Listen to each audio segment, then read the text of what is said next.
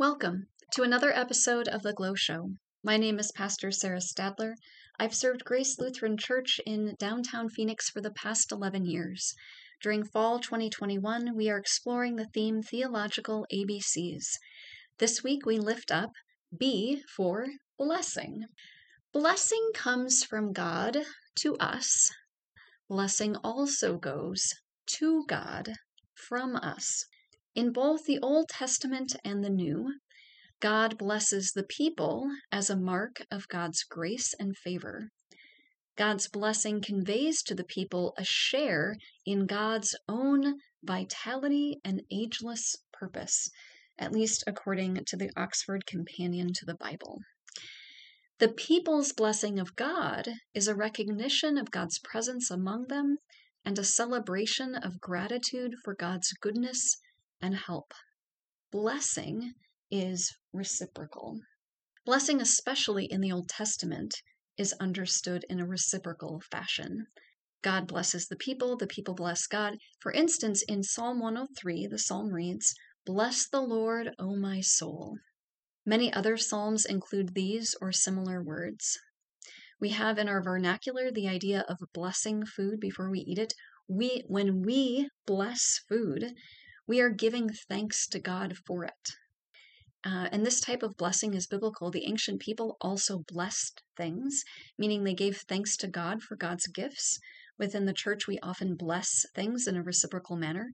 When we have newly knitted prayer shawls or a new piano or anything new that is a gift to our community, we bless it in worship.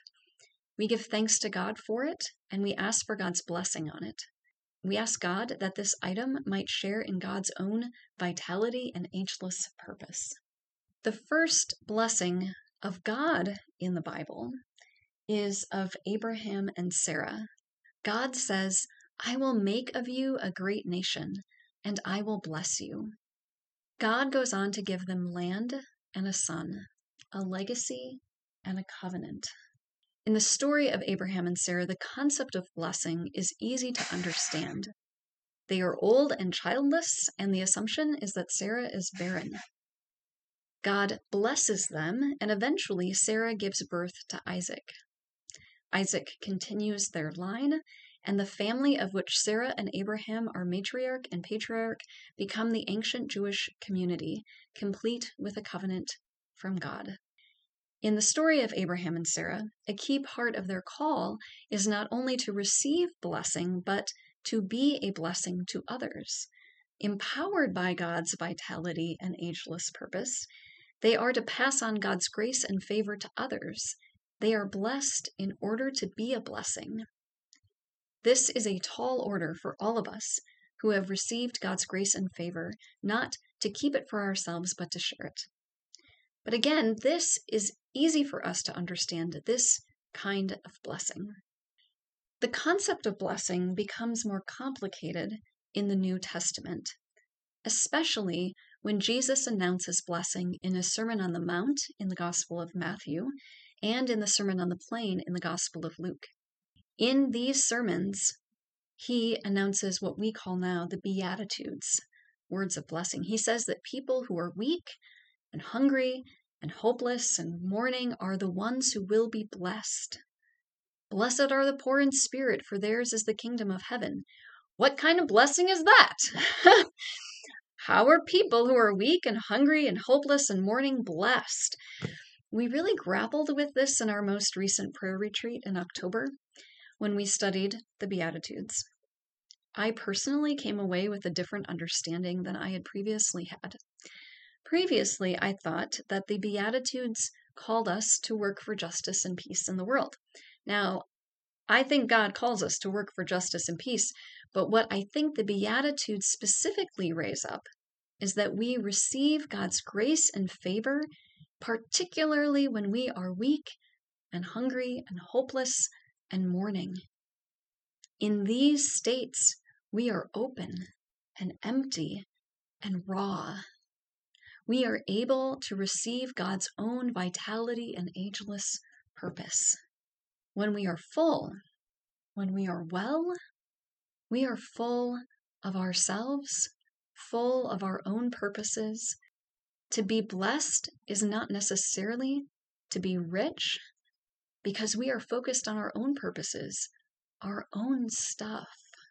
Not always, but more likely, when all is well in our lives, we are not as open to God's own vitality and ageless purpose. And so in the moments when we are vulnerable, in the ages when we are vulnerable, we are more open to what God does in and through us. It's deep, y'all. Also, blessing is something we do in worship. Blessing is a liturgical act as well as a deeply spiritual vocational act. At the end of every worship service, we receive a blessing. We ask God to bless us in a particular way. Right now, our blessing reads, "May God bless us with questions, with companions who listen, with faith that leads to wonder, and peace that leads to joy." Probably the most well-known blessing is directly from Scripture. May God bless us and keep us. May God's face shine on us and be gracious to us. May God look upon us with favor and give us peace. That's from Numbers 6:24. We seek God's blessing as we end worship, as we go out to do whatever it is that God has called us to do. We seek God's blessing, God's grace and favor. We seek to be part of God's vitality and ageless purpose as we move out into our weeks and out into the world. In just a couple weeks, we will celebrate Thanksgiving. Perhaps a way to celebrate this year is to enter into reciprocal blessing. Perhaps we can give thanks to God for God's many gifts and also invite God's blessing on us, that we might share in God's vitality and ageless purpose. One takeaway from Scripture regarding blessing is that God blesses us so that we can be a blessing to others. On this Thanksgiving, a question that we might ask, in addition to what blessings have we received this year, might be, how are we intending to bless others this coming year? That's it for today, but next week we will explore communion, one of the aspects of the Christian tradition that varies in meaning from denomination to denomination, probably more than any other. I hope you'll listen along. Bless the Lord, my soul, and bless God's holy name. Bless the Lord, my soul, who leads me into life. Bless the Lord, my soul, and bless God's holy name.